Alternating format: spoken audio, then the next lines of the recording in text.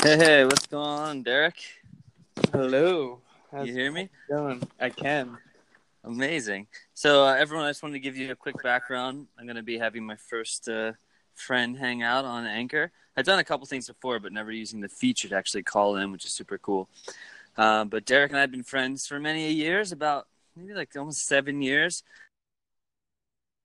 And away on the street one day and kind of connected through food and music. And at the time, Derek was not he loved food, but wasn't into cooking. But over the last years, he's just become like an epic cook, especially loves Thai food. Derek, you were in Thailand for the last 2 months, and I've been getting just like daily and weekly updates on what you're cooking. So I'd love to know how is it being back? How is it paying back? That's a good question. First of all, this app is so cool. I must say, like, that worked so seamlessly. It's kind of Yeah, that crazy, was right? actually pretty awesome. You just, like, press record. I've done podcasts before, and it's always a bitch. We sound like an advertisement now, but we're not. Yeah. Well, it's okay because the person that designed and created this app was an old friend of mine, so I feel okay about plugging it a little bit, Yeah, true. Forgot about that. Cool. Yeah, but yeah. So I mean, you're back now. You were in Thailand for 2 months, and I'm just like curious and wanted to share a bit about your experience being there, what it's like coming back, but also just like what you've taken away because there's so much behind philosophy behind cooking Thai food, and you really like believe in studying it to its core. Yeah, it's definitely a complicated answer. I've been back now for about a week, so it actually hasn't been that much time. So I'm just still allowing processing, because yeah, I'm digging deeper all the time into Thai food and culture. It's my passion and also obsession, I guess you would say.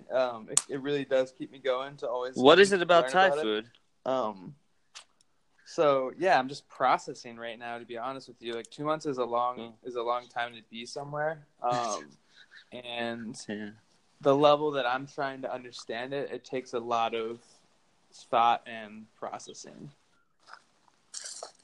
Well, so just in general, just to kind of like even back up a bit, like I know when you first were getting into cooking, I remember like you were making pizzas and different things. But what was it about Thai food that just like stuck? Because it's been 3 years, however many years now, you've been kind of mostly focused on studying Yeah, it. I had a couple of friends that went there, and they came back and they're very good cooks, and they made some food that really sparked interest to them. And when I tasted that, I realized that I never had actually had Thai food like that. Because Thai food in America, similar to Chinese food, it's like it's American Thai food, and there's nothing wrong with that. It can be very delicious, and you can find the same exact Thai food that you get in America in Thailand, and Thai people are eating it. So there's nothing to say that is wrong with that. But through my own experiences, I've started to really dig in deeper to more traditional, for lack of a better word, or old recipes that are basically they're found in old Thai manuscripts, and they're written typically when someone passes away. Their family will preserve their recipes. So those type of recipes and more specific regional cuisines I've gotten very into, and most of that is actually really not represented in the United States, including even Central Thai cuisine, which Pad Thai and all those things that we have fall under Central. But the the stuff that I continue to keep learning and researching, it's not that available here. So I think that's what sparked my interest is just that it's Huh. we typically as humans, I think, like to have what we don't have. We like to seek the unknown. I think that's what I often gravitate towards. And I could talk to a lot of Thai friends that I've made in Thailand, and all of them want to come to New York, or they want to live in Canada or something, or they love snow. It's always like the grass is always greener. So I think that that's the short answer to it. But I would also say that Yeah. it's really the first cuisine that I've like in first place that I've traveled to a foreign country I traveled there specifically for food, and because of that, it's like it has a place in my heart. I feel like I probably could have fallen in love with Mexican food and still can, and like went to Oaxaca and like saw amazing techniques because they are actually very similar to Thai food, and I'm sure I would become obsessed. But it just so happens that Thai was the first one, and I think that I can't get enough of it because I do have this like I said before, this obsessive personality to continue learning about one thing. Like I could learn to make pad thai, but then I'm still interested how 20 other people make it, you know, and I can't ever stop doing that because my interest lies in just feeling like I'm gaining some kind of knowledge. I think it's like it's to my it could be it can destroy me sometimes actually, you know. I hear you. I'm the same. We're both like obsessors, and like I'm right now for me, it's been really gardening, you know, and just kind of diving into how to grow your own food because that's now that I have the space, I'm just so excited about like how can I actually provide food for myself. But I've definitely dove into many different cuisines, and one thing that you and I talk about that I always find interesting, and I've been kind of working on these concepts of what are the connections between not just food and music, but what people consider to be authentic food and music. And I think back to that quote in an Anthony Bourdain episode where Andy Ricker was talking about like authentic being whatever your grandmother made, and I find it fascinating because like now you go to restaurants and like people are like, oh, authentic Thai food, and like what are they really using that word for, and how does that show up like in Thailand? Like do you see that's even a thing, or people are just cooking food and it's delicious? It's a tough question to answer. As I become more mature and just more confident and just accepting of myself and my own kind of studies, and that being said, because of how much I've researched, I've gotten to these points. I would say that, and I've thought about that word a lot, and I think that people in the West and here don't really think about it like we're analyzing. That's the first thing I would say. I would say the average person, that comes to my dinners or that it's for a cooking lesson or whatever, they will hear from someone that, oh, Derek makes authentic Thai food, and I think that the people that are saying that sentence, they're just, this is my opinion, this is what I thought about, of course. I think it's just a line of communication. I think it's just a way to say, oh, Derek makes this food that he goes there and like really learns about, so therefore it's authentic. I think that's all it means. I don't think people who say it generally are thinking this hard about it. But on the flip side, when it comes from a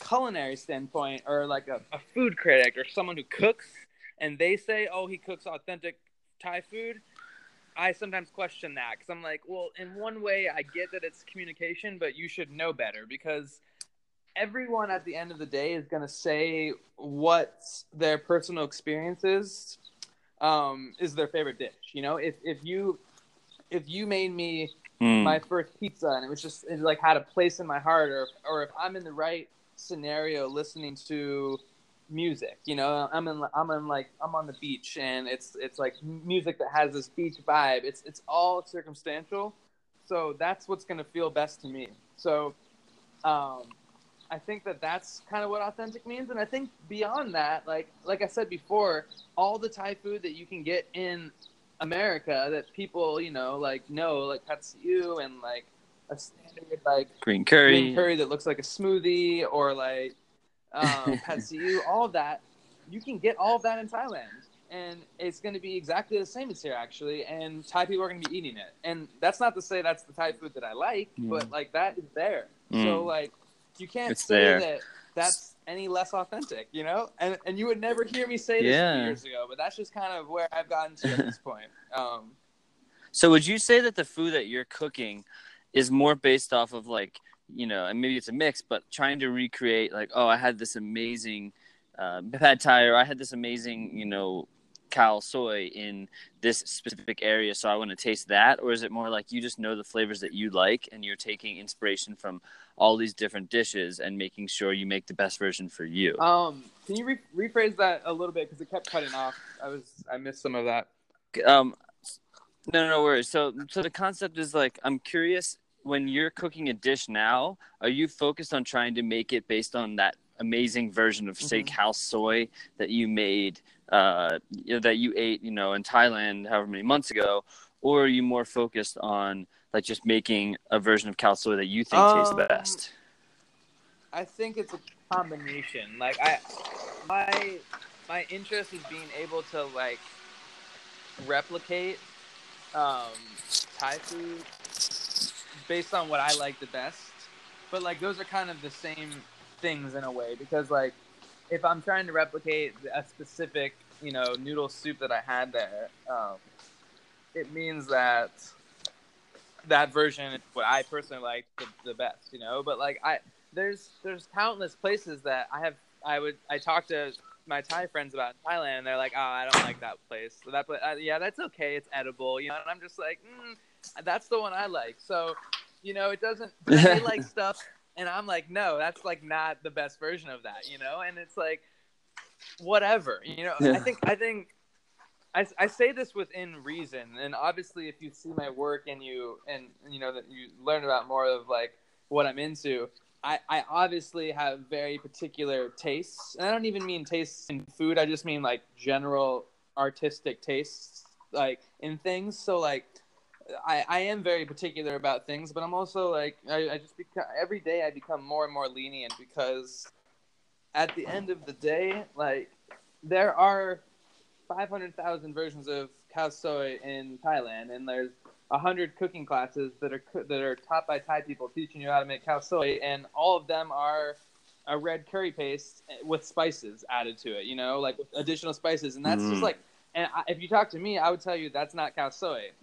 But then you can look at that and be like, wait, but a Thai person is teaching this, and that's how that Thai family cooks it, so it is cow soy. So it's a very interesting subject, authenticity and like trying to decipher this stuff. But I think it all comes down to communication. What it is. Like what I'm trying to cook Yeah. is more historic, and like I'm trying to understand more why the dish was a certain way in the first place. Like why did cow soy, like where did cow soy come from? There's noodles, it's Chinese, like there's immigrants coming in from China, it's on the trade route with spices, there's all these things, and if you start researching that, you dig more into like what the original version possibly was, and you find there Mm. are a lot of Thai manuscripts that are in Thai, and unfortunately I can't read them. But actually, my biggest goal at this point is learning the language and reading it. It's like it's all I've been doing every day. Like I've been spending hours just like starting to train myself to understand the language because I've gotten to a point where you can only get so far, and I've gotten pretty far, I think, like understanding Thai food. But like if you're trying to dig more deep into these old recipes or things like that were written down, you have to understand Thai to a certain extent. And but yeah, it's a hard question because everything evolves over time, and all food is really a combination of different cultures, including Thai food. So yeah, I mean, Yeah. I'm probably surprising you right now with my words, but I'm just much more lenient. Like I care less and less each day. If someone wants It's to make amazing to hear. something a certain way, that's great. It might not be what I like, but that's the beauty of it all. If everyone if everyone made everything the same way, it wouldn't be I then would probably be doing something else, honestly, because I am obsessed with just like knowledge and like trying to understand something that someone doesn't, and then I'll probably share it with people, but I want to like dig deeper, like off the surface. Yeah. Because Well, unfortunately, everyone has everything a. you do find online with Thai food like is pretty much it's based on something else, because everything, including a lot of my understanding, is based on someone else's interpretation in the first place, because unless you are going directly to the source of these old recipe books or whatever, you're interpreting someone else's interpretation, and that can go for every kind of thing, music, any kind of like learning. If you have a professor at a college teaching you something, like he can only teach you so much. You have to take all that information and then really dig deeper on your own. Like I've been studying with, I would say, probably who is like the most knowledgeable Thai person in the whole world. I would say that lightly. I think it's very truthful. And even beyond that, I'm still taking what he gave me and taking it. I'm researching beyond that as much as I can, because otherwise it's just like on the surface learning. Um, Yeah, and I think to all of your points, and it's cool to actually hear you be a little more lenient because I know, I know like when you first were getting really into cooking Thai food, like it shifted a lot, going from like that's not Thai cooking or whatever, and to see that you talking about the fact that, that in Thailand they're cooking green curries like you would get at the local place in New York City, and so what I'm curious about is just like with music, so when James Brown, in the 60s, 70s was like kind of on top of the world with funk, a lot of African musicians were getting inspired by him, like Fela Kuti, his band check out, listen to James Brown records and be inspired, and they would create their own style of music. But then the players from James Brown would go to Africa and see Fela Kuti and then be inspired by them. And there's like this really interesting inspirational wheel going around. And it's very hard to figure out like who was the beginner, who was the originator. And I'm curious if in Thailand, if that maybe is what happened a little bit. People started like for whatever reason, people immigrate over from Thailand to America. They start cooking food just like with Chinese food, and they wanted to sort of please an American palate. So maybe they're making pad thai and they're using things like sriracha or ketchup or whatever in the sauce, and people are like, "Wow, this is amazing! It's exotic, but it's still familiar." But then you flash forward, go to Thailand, but now all of a sudden that's something that's unique. And this No, is just I kind of hitting me that's right now, 100% what it is, and it I think that I know nothing about other cuisines. I mean, I can cook other things, but I know nothing about other things. But I would imagine that most things are like that.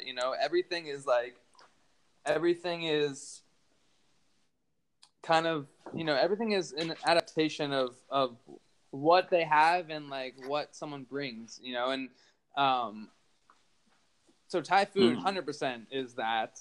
Even Thai music, by the way, in the 70s, I wish you could find some of this stuff online. Maybe you can if I could figure out the artist. But I was in a record store once last year when I was there, and there was a DJ who he's obsessed with Thai music. So he just goes and like finds Thai music and to DJ and stuff. And so he happened to be in the store when I was there, and he showed me a bunch of stuff. And he showed me this music that was like unknown to the world, unknown to even Thailand. I've never even heard it. It was literally James Brown and Fela Kuti, but made by Thai people, and it was the most insane, funky stuff I've ever What? heard. And I wish this was a year and a half ago now, and I still don't know any of these Oh, artists, and I'm not sure if you could even find them online, but there's a whole movement in the 70s in Thailand with Thai music that was like James Brown, and it's amazing. I actually need to find it out because I that love this stuff. It's so crazy. It's like it sounds just like Fela Kuti, James Brown. It's funky. Like I just had no idea that there was Thai people playing music like that, and that's just another example. They were influenced by James Brown and stuff, and like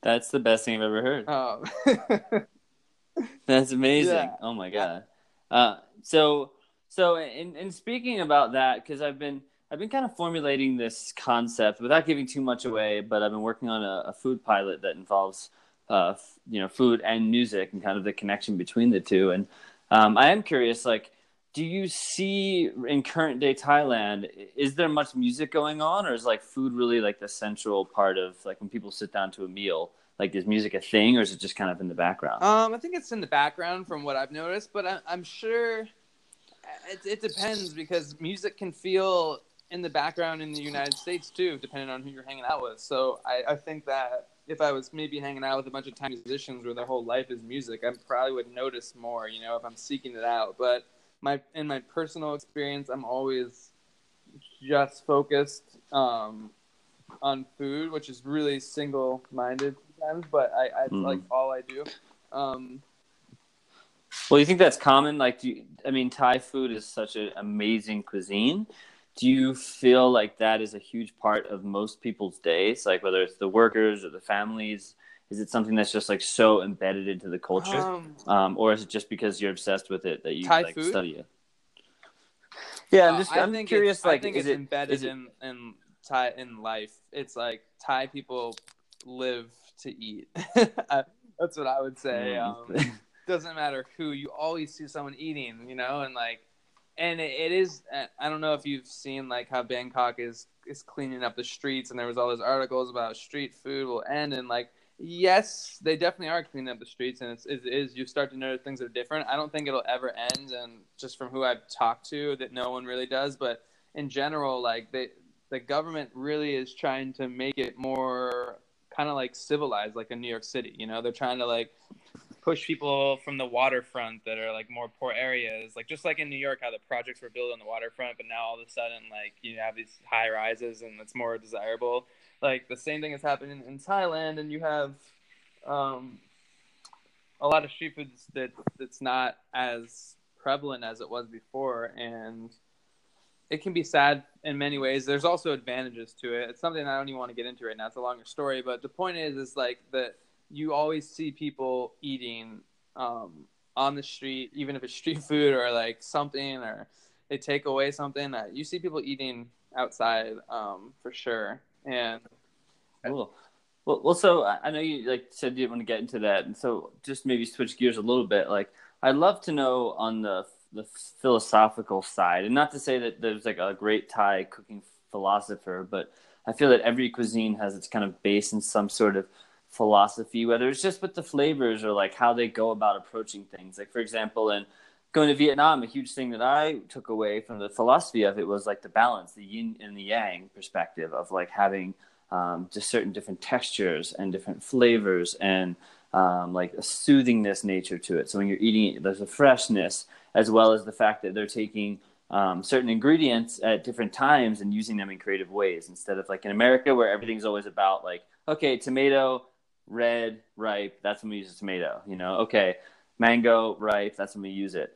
So I'm curious, like, what you've taken away over the years of studying Thai food. Like, what are some quintessential things that people can understand about it to know the if you cuisine take more? away, you know, every Thai publication in the U.S. or cooking class is all like, oh, Thai food, exotic ingredients, lemongrass, galangal, like kaffir lime leaves, and Cafe line, yeah. it's like it's all the flavors. It's spicy, it's sour, it's salty, it's sweet, blah blah blah. Like that's already been said, and it's overplayed. If you step back from these like flavor profiles for a second and just think about like a family, most people like what in Thai food, like, you know, back in the day, and it's way different now because you have metropolitan areas like Bangkok, but if you're talking about like country living, people had basic things like chilies, which chilies, by the way, talk about like assimilation, were not indigenous to Thailand. They were brought over by the Portuguese. So like, but let's just say like beyond that, people have, you know, chilies and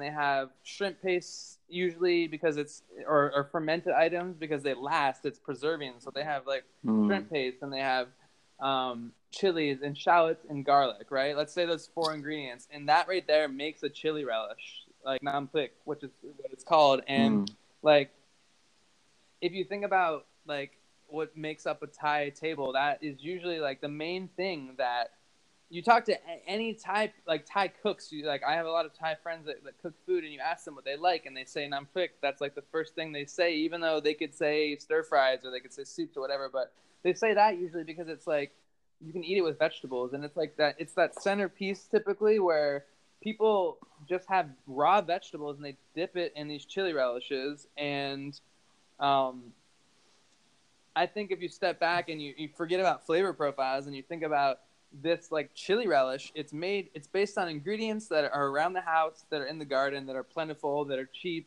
and they can sustain a whole family. You make like a relish and you water it down, or you add some lime, and then that's a dip. And if you have vegetables, you can, like 10 of you can dip into this small bowl and feed yourself.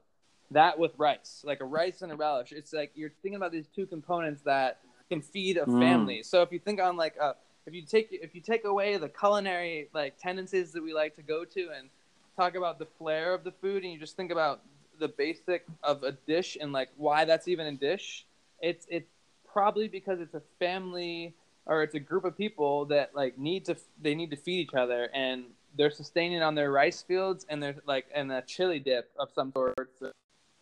And the relish, it goes a long way, you know. Like if you make a stir fry, like a pad thai, and it's like you do one at a time. It's so many ingredients. It's expensive. Like you're talking about like rice noodles. You're talking about having tamarind, like fresh shrimp. Like fresh shrimp, that's like already you're going beyond what some people might be able to afford. You know, like you're adding all of these ingredients. It's more of a, it's not as primitive. So I think that if you think of Thai food more that way. And then you have the chili relish and you have the rice, and then that already can kind of sustain a family. And then you have your curries, which are essentially water. So a soup is also kind of a curry in a way, people might kill me for saying that, but like, you know what I mean? Like it's your water.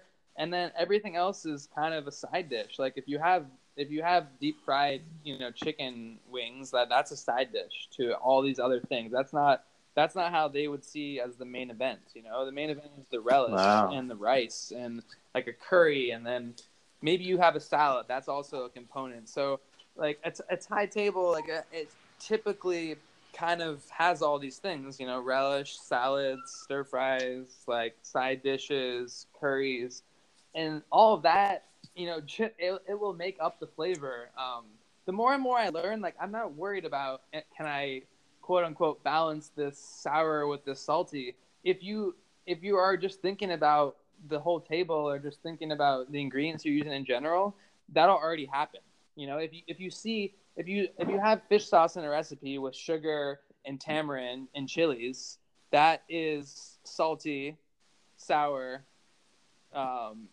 sweet and spicy already. Sweet and spicy. The ingredients dictate the flavor. So like we talk about this sour spicy bullshit too much. Like the flavors are the ingredients. Like if you make avocado toast, it's avocado and toast. Like that's what it tastes like, and that's how I think of Thai food at this point. Like I guess that's just where I'm at, but it's the only way that I can like read a recipe or remember a recipe or things like that. I'm not as worried about. Sometimes I beat myself up about this, how like I didn't take notes on a flavor profile, but like if you just like try to understand the dish more, the flavor profile will dictate itself, in my opinion. And I think that's an interesting way to approach food in general. Just let the ingredients, whatever you have, like tell you what it should taste like. Yeah. So what I'm really gathering here too that I haven't really thought about before, but like it's kind of like we study these cuisines and we're so amazed by, oh my God, like they added this and this. I would have never thought of that. But for them, they're not like thinking about necessarily being a creative cook. Like they're just using what they have around. So for us, because we don't have those same things around, it seems so creative. But they're using the things that they have around them, in Thailand and lots of other cultures. But they're also needing to use it as necessity. So like, okay, this ingredient is only around for this time, so we need to ferment it so it lasts longer. And then all of a sudden you ferment it, and then you have it for January, whatever that month is, and now you're using it because it's ready to go. And it just happens to go with the chilies and the shrimp or whatever you have. So that's true. It's a beautiful thing. It's hard to like grasp. I mean, like the ultimate mature state of myself would be like really being able to say, you know what, I'm gonna use all this Thai vocabulary or grammar or language that I have of the food, and just like go use some American produce. But like I can't get to that point right now personally, because like those flavors just don't make the dish taste why I love it so much. So I always have trouble like figuring out how I can like use our ingredients to make Thai food. But I think that eventually someday I'll be there. I think it just comes with like the more you understand the cuisine, and if you put yourself in a Thai person's shoe. Like if we brought all the best Thai, not all the best, I'm sorry. If we just brought Thai chefs, if we brought Thai aunties, grandmas, grandpas all to New York, and like this is where they had to live, like what would they do? Like how would they cook it? Like they're probably not going to be like me and be like, oh, I need to like figure out where I can find this special leaf. And eventually I do find it sometimes in New York, but I spend all day finding it. They're probably not going to do that. So it's an interesting thing to think about, and doesn't mean I'm gonna go down that route really, but I think it's like you said, creative. It does sound very creative to us, but that's because it's foreign.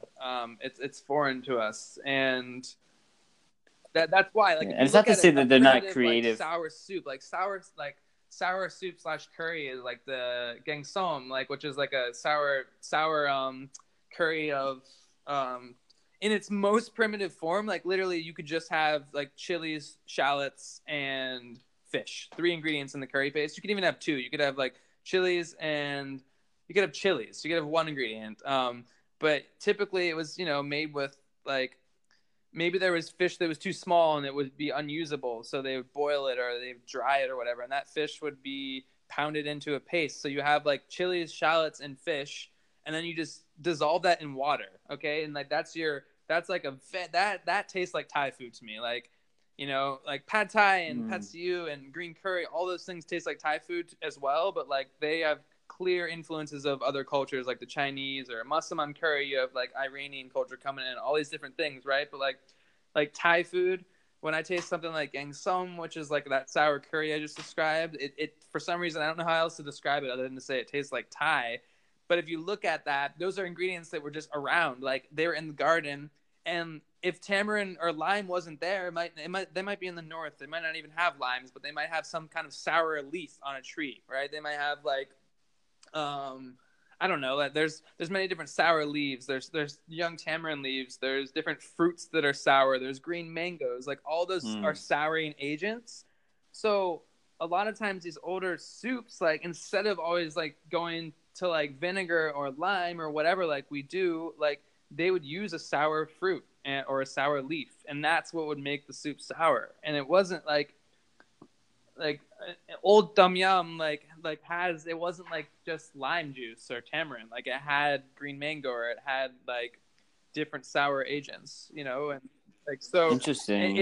again, Okay. that's like the ingredient just dictating what the flavor should be. Like if you put a bunch of fucking sour leaves in a soup, it's going to become sour, and that's what made the flavor. And it seems like, unfortunately, I don't say unfortunately, because we have so much access and privilege and things in America, access to so many different ingredients. But it seems almost backwards based on how they learn to cook, when you're just like, okay, this is the exact recipe. These are the exact ingredients. I need to go out and find them and then just make the dish, because it seems like a lot of the ways they were learning are from just what was around them. And it's very hard to experience that in America unless you live on a farm, because most people can just go to the market and they have access to so many ingredients and they just grab stuff. So they're not thinking necessarily as much about, okay, this thing's starting to go to waste. What can I do with it? How can I?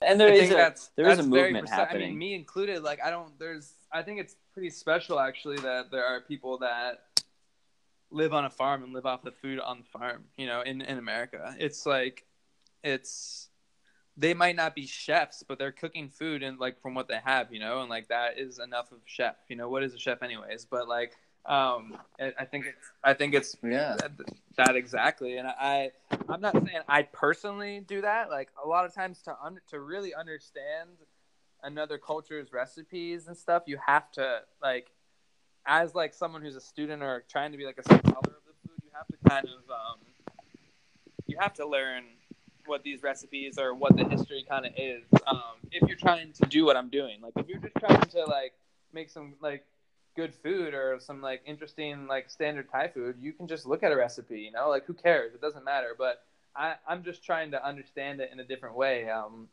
and yeah, I think at this point in time, well, it makes you wonder. Day, like, I mean, people like the whole idea of like this like celebrity chefs and like how food is a thing right now was not even a thing in the 90s, so like who knows what people in the 1800s in Thailand were like really thinking about. You can find these manuscripts and try to interpret it once you can speak Thai and stuff, but you're still, and it might be very, very like scholarly and you have a lot of basis behind what you're researching, but it's still, you still weren't there, like you still weren't there to feel it. Well, that's why I wonder, like in America, there's so much like debate of what is American food, right? And I know all cultures are influenced by other cultures, like you said in Thailand, and even learning about, you told me months ago, like the papaya wasn't even introduced that long ago, and now it's become like the quintessential thing. But I wonder if one of the reasons why American food isn't associated with anything creative, it's like cheeseburgers and hot dogs. I wonder if it's just because other cultures were coming in and they were focused more on making their own food. versus like just seeing what was here and trying to create something new. That's a good But question, but I that's, think that like that's I don't not. know if you dig into like you go to like New Orleans and see how some of the people cook down there and like with different like Cajun and French influences and all these other things. I think that a lot of them were using what we Mm, have, but I don't know like I think that I gravitate towards Thailand, and you know you could say this about Indonesia and other Southeast Asian areas over there, like Vietnam and everything. I don't know anything about them, but I just know you could say this, but like the climate and the ingredients are different than what grew here. Like there's just so many different types of things there, and I gravitate towards those mm. specific things. But on the flip side, you have people like you know even Danny Barber now that are like crossbreeding stuff and making very interesting things based on our soil and stuff, and that's really cool. Like, and there's a lot of people like my friend Sonny who are very, very inspired by what grows in the U.S. You know, so I don't think that I think there is a lot of stuff here probably that is even Yeah. undiscovered. You know, or even like your friend Jeremy, like with mushrooms and all the stuff he does. Like he's finding stuff that people don't know about. You know, like it's so That's very true. He's taking koji and doing different things, and to your point about like, I always find this fascinating because we spent a lot of time a couple years ago in Costa Rica, and their food is so simple, but they have like the perfect climate for growing so many different ingredients. And they have like where I was staying is this farm with so many exotic ingredients, and I was cooking fun stuff. But when you go to most places, they have the Tico food, and it's basically just rice and beans, plantains, and some kind of like fish with this like oregano garlic sauce. And I was amazed that you could then go to Mexico and have very similar access to ingredients, and the food is so much more diverse, you know. And so it makes me think about like why certain cultures like Thailand, you know, maybe took things a step further, whereas other cultures or don't care as much about the food, or they just want it to be simple. yeah. I You don't know? know. I mean, I think I also really care because I do feel like I want to like I want to educate the world a little more on the food. You know, it's I think that you have Mm. people like Andy Ricker and David Thompson that have done enormous amount of work in English and coming out with their amazing books and stuff. But I still think there's room for more, you know, and I think that it's still like on um on a consumer level, I think it's a little misunderstood still. So I don't know. I think that's probably why I'm also interested in it because it's pretty unknown. Like I can't if I want Thai food right now, I can't go. People ask me like for recommendations, like where am I gonna go to get Thai food that I want? You know, I can get a bunch of Thai food. Like I said before, that like you can even find it in Thailand. I could get that same kind of stuff around the block here, so it's not any less of food. But I just can't get a lot of the stuff that I personally am into. Um, To really and I make gotta it. make it, but then like Yeah. I can't also get the ingredients a lot of the times for some of these dishes. You know, a lot of the stuff is like very specific leaves and like fruits and different things that like just do not grow here, or perhaps they could be grown in Florida and they could be grown in Mexico, and there could be a whole new movement that should start for Thai food. But it's just like there's no demand, you know, and there's no education on it. People don't know. People just don't know. That's the other issue. Well, I so hope that maybe someday I can yeah. get people to know more, and I would love it would be a dream of mine to somehow like why do we get key limes? Why do we get like Mexican limes? All these things like why can't we have the seed for the Thai lime grow in Florida here? Like why can't it be here? It's like it's not that I don't know if it's a climate thing. You know, maybe it'll taste different because it is a different area and different soil, but like you still could technically grow it. It's just like there's no demand. Like what?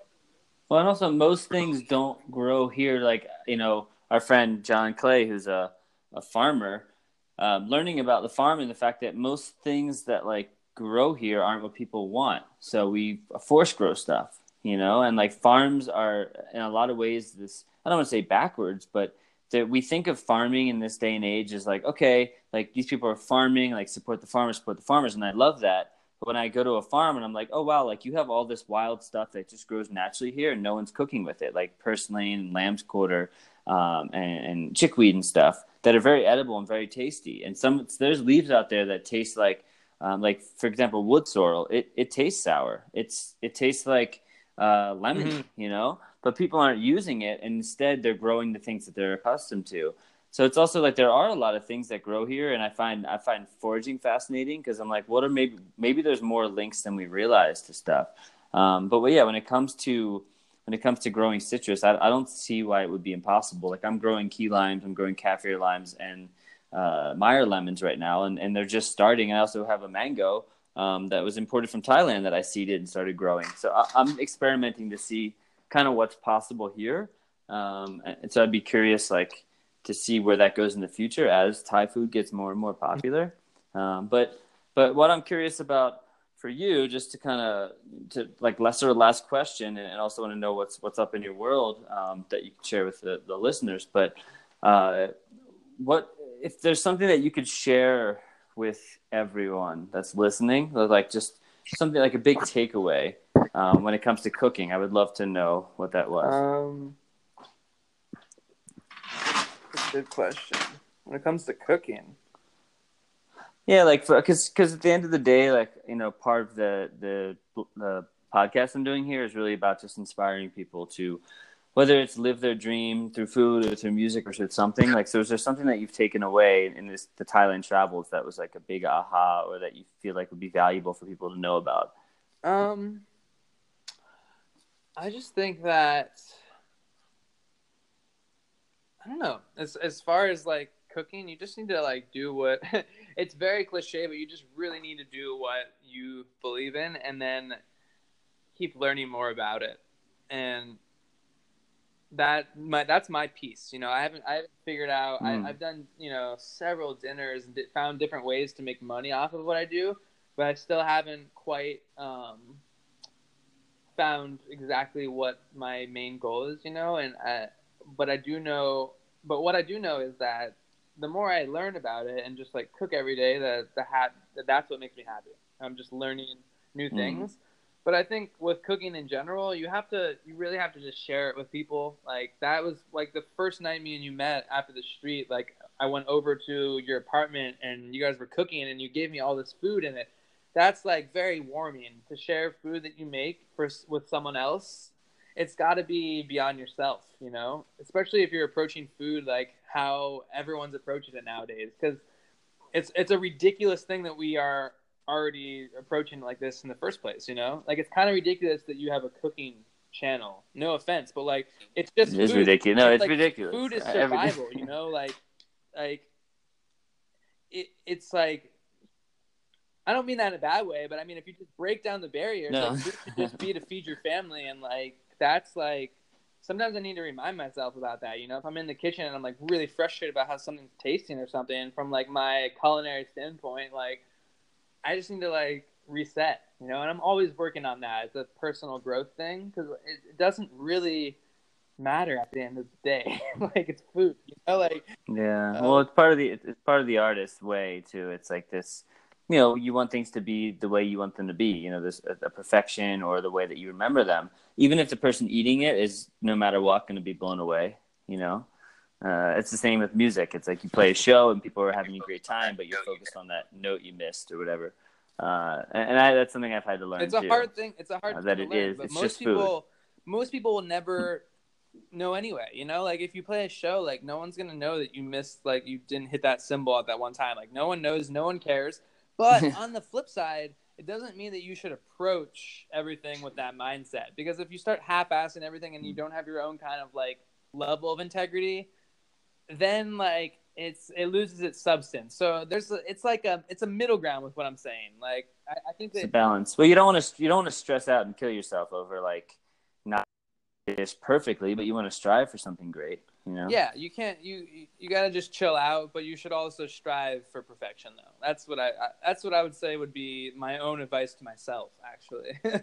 Like, chill, Yeah, chill strive out for more, but like perfection. strive Yeah. for perfection, because I mean, perfection is like, no matter if you strive for it, perfection is not perfect, and perfection is not even that nice in the first place, you know? Like, usually perfection isn't the greatest thing. You know, we build buildings that aren't perfectly square, like, because we want like shape and contour. You know, and that's like, it's Yeah. imperfection in a What is way if you perfection? look at that. So Yeah. Yeah. I appreciate that. And just to leave the listeners with something is there anything that you want to know about? Like, obviously, your Instagram handle. Are you going to be still doing pop-up dinners for anyone in New York City? I'm sorry, everything you said got cut off there.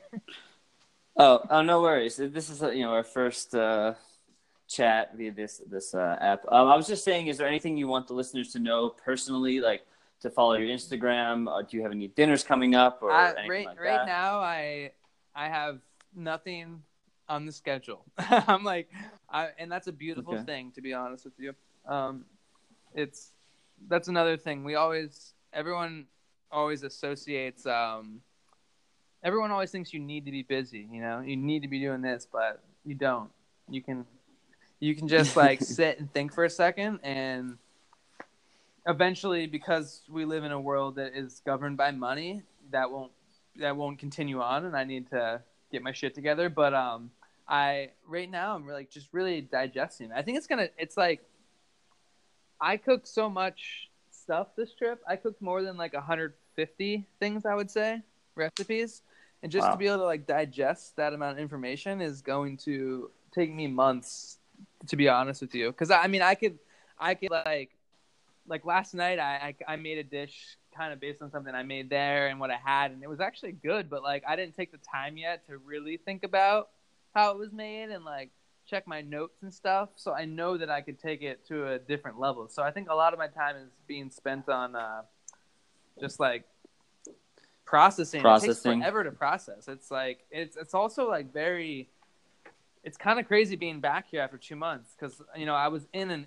area that is exactly where I need to be to harness my skills and like what I want to learn. So it's kind of, you were studying with the masters of Thai it's kind food, of difficult being right? here, because like what I want to learn about is not really, you can't learn about it here. Like you can't really. Well, it sounds like you put yourself through school, so it's like that's part of it. Like the learning phase is a huge part. Yeah, that's a great way to say it. School, it's kind of a never-ending school. But like that's definitely what it feels like. And hopefully, I will have my. I have no plans for a restaurant. A lot of people ask that, and I'm not interested. But I am interested in a store. So maybe someday I will have a store, because that will be my way. That's amazing. That will be my way of bringing Thai ingredients to the world. Because there are stores right now that have it, but they're not exactly what I would like. Yeah, I hear that. Well, listen, man, thank you so much for taking the time to chat about your journey and just kind of give people some amazing Thai knowledge from the root, from the source. And anyone out there, you can click on the descriptions, but follow Make Bistro on Instagram. He's got amazing. You do Instagram stories. You have awesome just knowledge if you want to learn more about Thai food, or just look at some beautiful pictures of delicious food. Just go for the pictures. I feel like I've been doing less stories these days. It's an interesting. I don't know. What do you think about stories? It's a side subject, but like it becomes. I'm trying to allow my own studies to bloom a little more, and Instagram stories take a lot of time. They do. They're also a little bit like ejaculation to me. Like it's just like a quick get. I don't know. I was talking about this the other day on my own story. I'm like, what do you guys think of stories? Like, do you like them? Because I don't know. Like it's that kind of weird thing where you like a lot of people are doing them, and it can be fun to watch people's stories, but I don't know what like the greater purpose of it is sometimes. And I've said this. I think one of the reasons that I have always appreciated your stories is that I'm actually learning. And I like when I'm watching a story and I'm at least learning something or being inspired. If it's just like, hey, look at my life, and I even do that. I'm guilty of that sometimes too. But when it just becomes the hey, look at my life thing, it's almost like, why are you taking that moment out of your life to share something that's not really going to do anything, not really have any impact? So I'm always true, and I think that like the original. I mean, I feel like I was like one of the original people on Instagram going so hard every day, putting out food things like for so long, and it doesn't like it helps like build a following, but there comes a breaking point where, as someone who's very interested in like what other people do and in art, like I want to be able to support people, and there's no support system to Instagram story, and it's getting, I teach people privately and stuff. Like, you can only give away so much online. Like, I want to be able to connect with people in person more, and I do that. But ideally, you teach people and you get paid for your work, and that's not something Instagram really cares about. Like, it's just a platform that they kind of just have all your stuff, and everyone can just get everything for free. And there's enough free stuff on YouTube already. Yeah, and that's a very common thing. It's a really good point.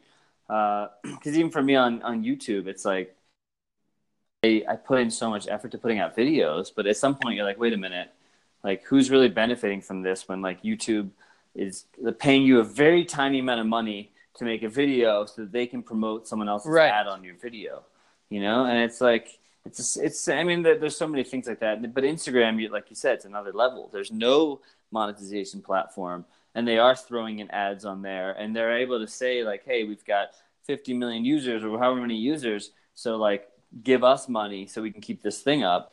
So what I always find with any social media is figuring out how you can get a more direct connection to people. Like what can you use it as a platform for marketing, but at the end of the day, that's all it is. Unless you're just sharing pictures with your friends and family, all Instagram is like a marketing tool to get people attracted to you so that you can take them somewhere else. And that's the only way to make it profitable. 100%.